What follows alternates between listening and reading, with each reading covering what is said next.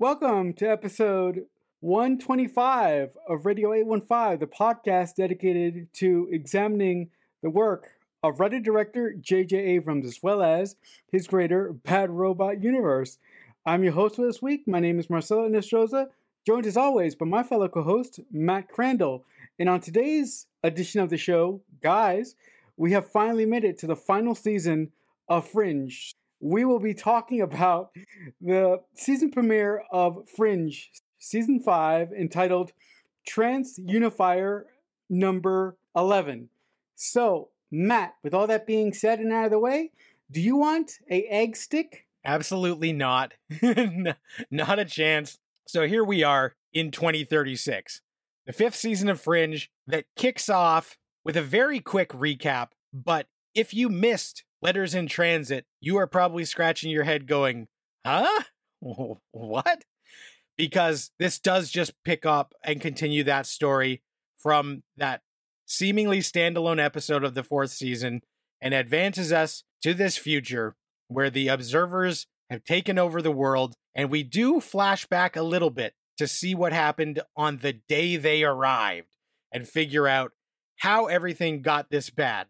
And as it's going to become more aware as we continue the podcast during this fifth season of Fringe. My favorite parts of Fringe, as I have said previous, are the Olivia Peter relationship, which I really like, the dynamic between them and Walter as they are doing real world stuff when it's Fringe is basically a cousin of the X-Files and we're having fun with the weird and goofy. A dystopian future sci-fi show that takes place entirely in the future and is about overthrowing a tyrannical government is not my idea of a good time, is not what I ever would have wanted for Fringe. And the fact that they have gone whole hog all in for season 5 means that for a lot of these episodes, I could not give a fuck. I do not give a shit. And I'm sorry, bringing in Henrietta, aging her all the way up, and letting me know that my favorite characters lost all of this precious time because they were stuck in amber really kind of rubs me the wrong way. And people are going to go, I mentioned last week on the pod, I think Fringe should have ended with that season 4 finale. And watching this episode, there are some fun moments, but I still really feel the same way. I do not care about this future scenario almost at all. And having everybody run around dodging observers and Walter being kidnapped, it just starts to give me a headache at a certain point, thinking this is not the show that I have watched for 4 seasons at all. These characters, and even because everyone's been through so much trauma, the characters don't even sound like themselves in this episode to my ears, because Olivia is disoriented, Walter is disoriented. We are not in that comfort zone, which is fine. I do like when shows stretch and try and move beyond, but when they move so far beyond that they're barely recognizable is when I start to get a little bit itchy and uncomfortable. Yeah, for me, going into this first episode of the final season of Fringe, I was very, very, very like, really? Now I don't hate. Well, that's gonna be a lie because there are gonna be things that I hate about this final season, but I don't hate what I kind of understand what they were trying to do with this final season of Fringe. But with that being said, I don't agree with what they did. I wish they would have done something else. I wish that in last season they would have introduced a bigger threat, and then possibly in this season have our team have to work with the observers to get rid of this bigger threat. Because like you said last week, it seems so odd that the observers would eventually become our masters, or the observers would become like the evil empire from Star Wars. When the observers, since day one, all they've ever done is watch. They've never directly interacted with human beings. They've always watched history. They haven't felt the need to interact with it. So watching this episode, to me, it really bang home the point that you were bringing up last week, that this kind of doesn't make sense for to have the observers be the ultimate big bad of the show.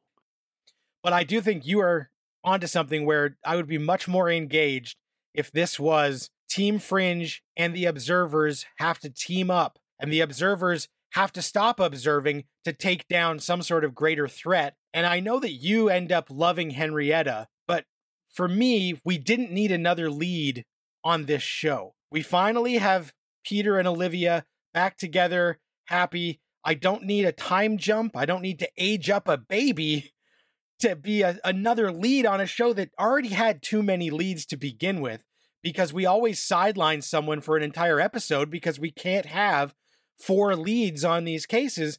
That we're adding a 5th lead to the show doesn't feel like the solution to me. And as we go on, I probably will start to warm up to Henrietta, but it almost feels like network notes were like, oh, we did some testing and people don't find Anna Torv as hot as they did 4 years ago. Can we get another hot blonde on the show? And J.H. Wyman was like, I guess. And then this was the way they did it. So I'm just, scratching my head why we felt the need to do such an extreme reset that, as we go, there will be more elements of the Fringe that I like that come to the fore. But in this first episode back especially, it really shows me how much the show has changed. And it's not something I'm super into. But I do like the moments that carry over from what we have seen before. In the final scene of last season, September comes to Walter and says, they are coming. This is bad. And what happened off screen is that September and Walter devised a plan that will somehow work to save the day and neutralize the Observers. But of course, Walter being Walter, his brain scrambled to shit. And we do not have this plan when Walter has been pulled out of the amber. He can't remember it. So we have to find this device that will hopefully unlock these memories. And we're lucky that Walter doesn't necessarily have the memories, because he does get interrogated by Windmark. And those moments are kind of cool. And it's rough seeing John Noble all beat up and being interrogated. But I think it's interesting that we're back to, Walter's broken brain being a big problem that Team Fringe is going to have to solve. But then also, you're a little bit frustrated because I know September and Walter are buddies, but why wouldn't September, when he came back in that final scene, say, hey, Walter, call your son who actually has a non-broken brain and let's run this plan down with someone whose brain isn't unreliable before I bounce out of this place. So that's like, okay, this guy told the unreliable guy the plan? What the fuck is this? Yeah, some of the plotting to September's reasoning for only discussing the grand plan with Walter is suspect, because, like you said, Walter's brain is like that of a child. You tell him something now, and about 10 minutes later, he goes, "What?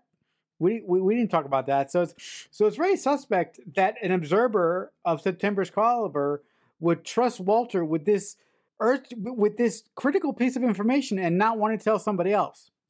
The other thing that I found really, really intriguing about this episode was the fact that Broyles is nowhere to be seen. Nina is nowhere to be seen.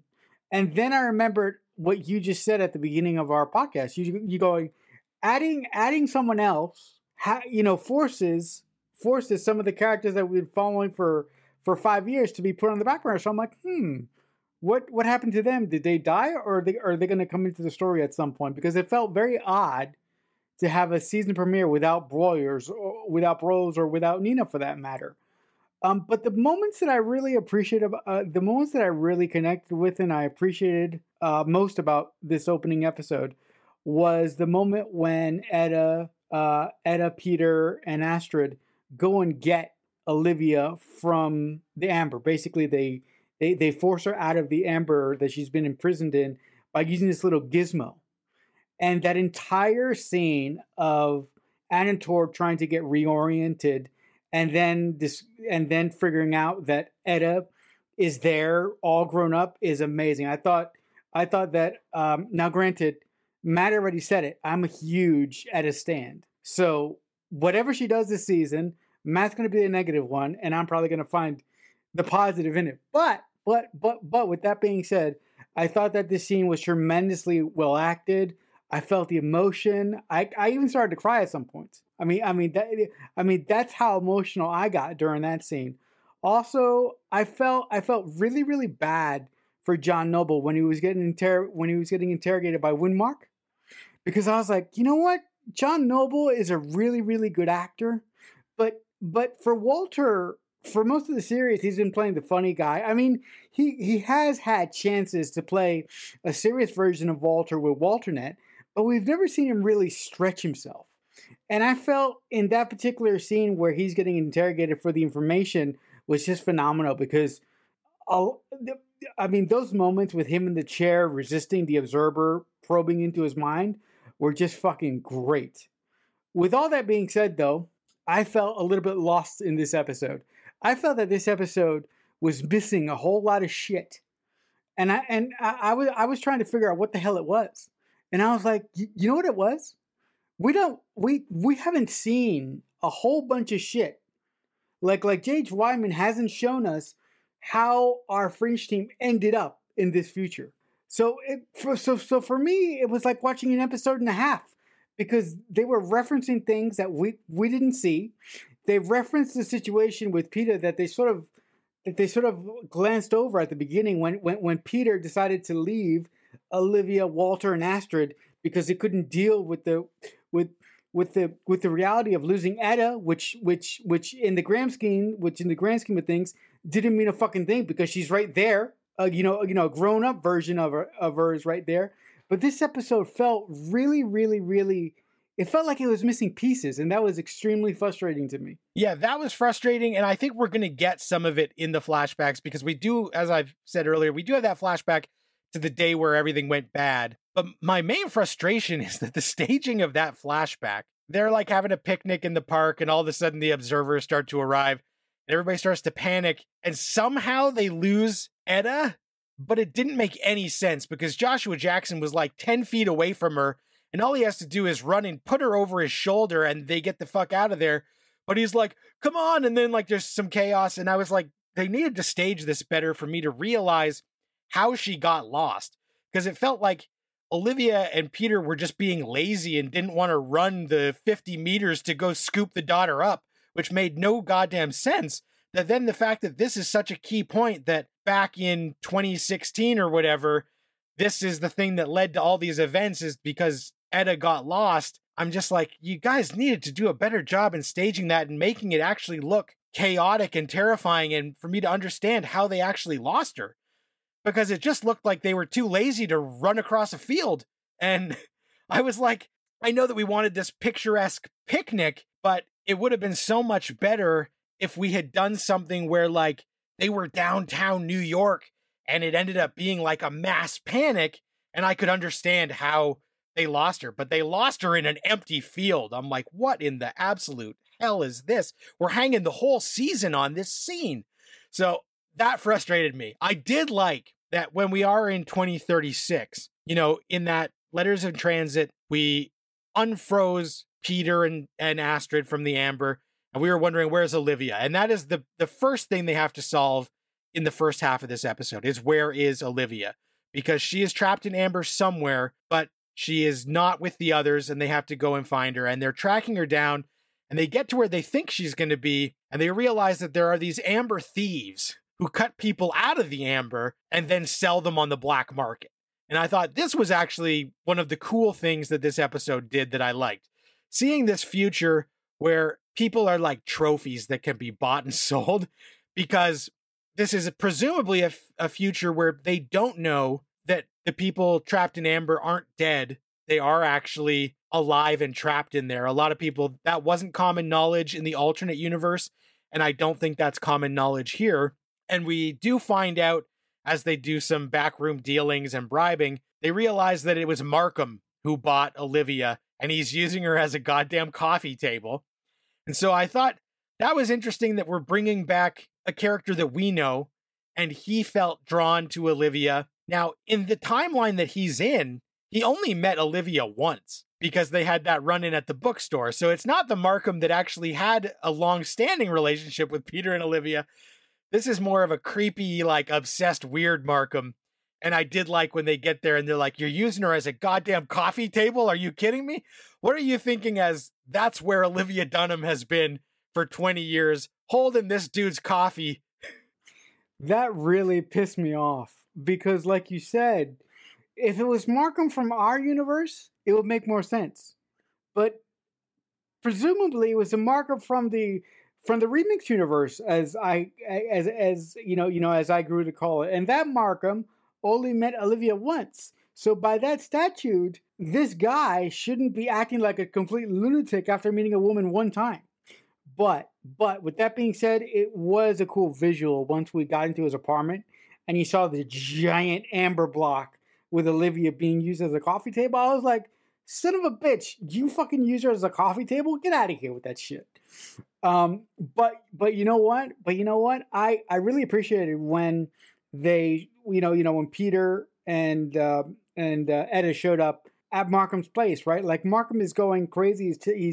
He's pouring out his affection for Olivia, and Peter and Etta don't even care. All they did was pick up the goddamn thing, put it in a truck, and take off. Like I love the fact that they didn't even listen to the guy. The guy was obviously disturbed, but they didn't give a shit. They just came there for Olivia. They got her and they ran. Yeah. The other thing that I was kind of digging at me. So, as we said, this alternate Markham had only seen Olivia once, and there is still room for us to find out that they went back to the bookstore before they were frozen in the amber. But also, when Olivia is woken up out of the amber and she sees Etta and they have their touching moment, she's like, oh my God, I can't believe you're grown. To me, it only feels like 2 months have passed. And they have this touching moment. But if you'll recall in the Aaron and Shawn Ashmore episode, that dude who was frozen for a decade, when he was unfrozen from the amber, he said he was aware of the entire every day, 10 years of being frozen. He was aware of it. So why is they're doing a retcon here where like somehow, even though Team Fringe has been frozen for 20 years, it only feels like 2 months, but that's not the information that we established. I guess they could just say this is new timeline rules for the amber because that was alternate universe where the guy was like, every moment was excruciating because I felt every minute of the entire 10 years and couldn't do anything. And in this, Olivia's like, I can't believe you're grown. To me, it's only been like 2 months, where it should feel like 20 fucking years. I would postulate that even though we have that information about the way that time passes if you're encased in amber, I would postulate, now this is weak, but I'm just trying to give you I'm just trying to give you another possibility here. It is possible that Olivia could have gone into some sort of, now this is just dumb, but it is possible that Olivia could have gone into like some sort of like she went into a fugue state so that she wouldn't go insane or something, which actually tracks because I don't want an Olivia who has been trapped in purgatory for 20 years, because you would be mentally completely fucked. Like, I'm sure it would be awful. And I'm sure all of these people would be wrecked beyond comprehension after spending so much time trapped, that I get why they did it. But, for a sci-fi show, canon is the thing that fans live and die on. So whenever you retcon something, I just feel we need to point it out, even if it's not like an episode ruiner or like a thing that really sticks out to me. I just felt like it is a little bit weird that there's a couple of things we're just like, you guys forget everything you have ever seen before and let's just go full steam ahead into this. The observers are evil and we got to get Walter's memory back with the Transcillions thought unifier. So let's forget everything you knew before. Yeah, the other thing that I found really odd, like I understood why she had it, but it was just sort of odd to me. The fact that Etta has the bullet that Walter took out of Olivia's brain when Walter shot her, but Etta has the broken bullet as a necklace, and I'm like, that's a little strange, but I guess okay, you want to feel close to your mom, have the bullet that was in her brain. Again, I am not, listen, I love Etta and I love some of the things that J.H. Wyman does, but watching this episode today really affirmed to me that I'm really not going to like this, the way that the show ends, because I don't understand why they chose this way to end it. By this point, by the end of season 4, they probably knew that they were headed for the end anyway. So it's like, come on, guys, really? That's what you thought of? I really think that they just felt like they had nothing left to lose, so they might as well do something that interested the writers in the room. And like I said, I do appreciate a big swing. I really do. But when I started watching Fringe, it wasn't for this dystopian, futuristic show. It was for the cousin of the X-Files with some funny, messed up, fringy stuff and some humor. So it's a bridge really far from where we started. But there are some cool moments in the sci-fi thing. So I did like this whole story of this device that they think is going to be able to unlock Walter's mind. And one thing that I started to wonder during the credits, we actually see that this episode had 2 directors. So Janote Swarks, who has done a ton of episodes and actually directs episode 2. So I feel like they probably collapsed a few scenes from episode 2 of this season into this or got him to do it. And the other director is Miguel. My wife has to be a producer on this show or I quit. Sapochnik from Game of Thrones and House of the Dragon fame. So there are like a few nice showy moments. And I really do like that in the Walter torture scene is really well cut. So we get a lot of tension and a lot of, building within a small confined space that we feel that. And having them have this magic device that they think is going to basically save the day, and then finding out, this device is shit. It's not working because this guy is unsalvageable. I did like that that's where we got to go. We've got to, again, a member of Team Fringe is crucial into stopping the big bad event, and something is going to get in the way. And this time it's Walter's turn. So it's finding a way to get this plan back out of Walter is the forward momentum for the rest of at least this early part of the season. So I did like that overall, that's what we're doing. We're centralizing one of the characters to make it personal, that the way to stop the apocalypse involves personal stakes. Like I mentioned last week, we did it with Peter and the machine. We did it with Olivia and powering the collapse. And now we are doing it with Walter being the linchpin to stopping the observers from enslaving humanity. The other thing that I'm really interested about is to see if they're going to delve more into the reason why Peter decided to abandon the team when he did. And I'm really interested to see if there are going to be any lingering feelings from... There's obviously lingering feelings from Walter because at one point he calls it up. But I'm really interested to see if there are going to be any lingering feelings from Olivia in the fact that Peter basically left because he couldn't deal.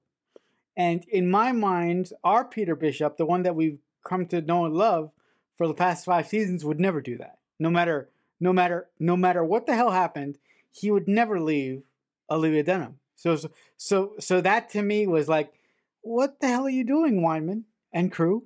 It's a tough pill to swallow because, especially through everything they had been through, to finally get together and overcome everything at the end of season 4, you would think that would be an unbreakable bond going forward, that even if the worst happened to them, it wouldn't be their separation that would be the way to deal. It would be getting closer together to deal. And that, again, is a writer's convenience thing that we just have to accept, that there's things that happen to the character that we saw off screen. And it is one of those things that as a fan is frustrating. And it happens in lots of media. Like, not to go off on a totally different tangent, but when you watch Ghostbusters Afterlife and you're like, Egon Spengler abandoned his family and the Ghostbusters to stop the apocalypse? How does this track? But you just have to go with it. Otherwise, you can't move on with the story that's at hand. So it is so frustrating that Peter would do that. But that's one of those things, just like all these small nitpicks I've pointed out, I'm going to have to check into a box in the back of my mind and say, it's not important for the story at hand. Just forget about it and move on. But I do like that in typical Fringe fashion, this episode does end with a music cue and then Walter spying a single dandelion growing up. And it's saying, like, even in the darkest of places, sometimes beautiful things can happen. And that's kind of been a running theme throughout Fringe and a lot of a lot of sci-fi shows, when you're in the darkness, look to the light. So they do end it on some sort of hopeful moment, even though at this moment it seems like all is lost. With that being said, I thought that this was a frustrating but interesting way to start the final season of Fringe. Moving forward, what are you looking forward to? As I said last week, I haven't rewatched these episodes since they aired. So I didn't love it when it aired. I still obviously bought the Blu-rays because I was collecting Fringe.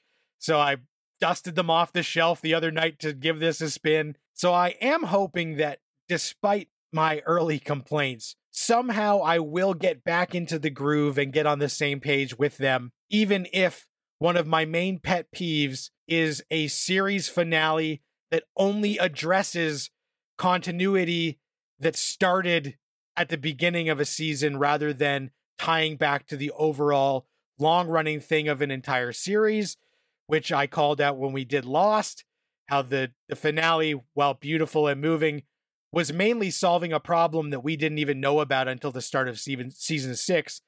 And as I recall in my memory, the series finale of Fringe also only seems to rectify a problem that we didn't even know existed until Letters in Transit, which is something that as a season finale, I'm fine with. As a series finale, I have issues with.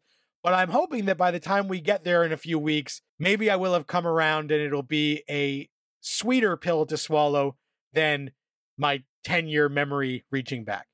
Yeah, I'm really looking forward to. Now, Matt, you're going to shoot me, but I'm really looking forward to the dynamics between Etta, Olivia, and Peter, because I'm interested to see how that is going to play on me this time around. Because, like I said previously, if there's one thing that I'm noticing as we've been going through Fringe here, my memory isn't serving me well. There's a lot of things that, as we were watching these seasons go by, there's a lot of things that I thought I liked, but in further inspection and further analysis, I'm like, this doesn't work. So I'm really interested to see if my original ideas and my original positives about the season will hold, and I'm interested to see if I'm going to be a little bit more like you towards the end of this final season when we get there. But I think that'll do it for this edition of Radio 815. Listen, guys, if you like anything that we do here and you want to reach out to us for a suggestion, comments, or whatever, there are a couple ways that you can reach out to us. First, you can reach out to us by just simply using the hashtag on Twitter, Radio815, or you can reach out to us on our personal Twitter page. It's JJUniverse815. If you want to talk to me personally, I'm also on Twitter. I'm at CreekFanatic88. But Matt, if the folks at home want to reach out to you and talk to you about anything, what would be the best place for them to do that? On Twitter at Matt Crandall. All right, guys. So with all that being said, I just want to say thank you for listening. Thank you for listening to our episodes, our back episodes on our YouTube channel. It's youtube.com/radio15. And thank you for just listening in general. So until next week, as I often say, we'll talk back soon. Radio 815 is a Balloonhead Productions presentation in association with Killer Newt Productions.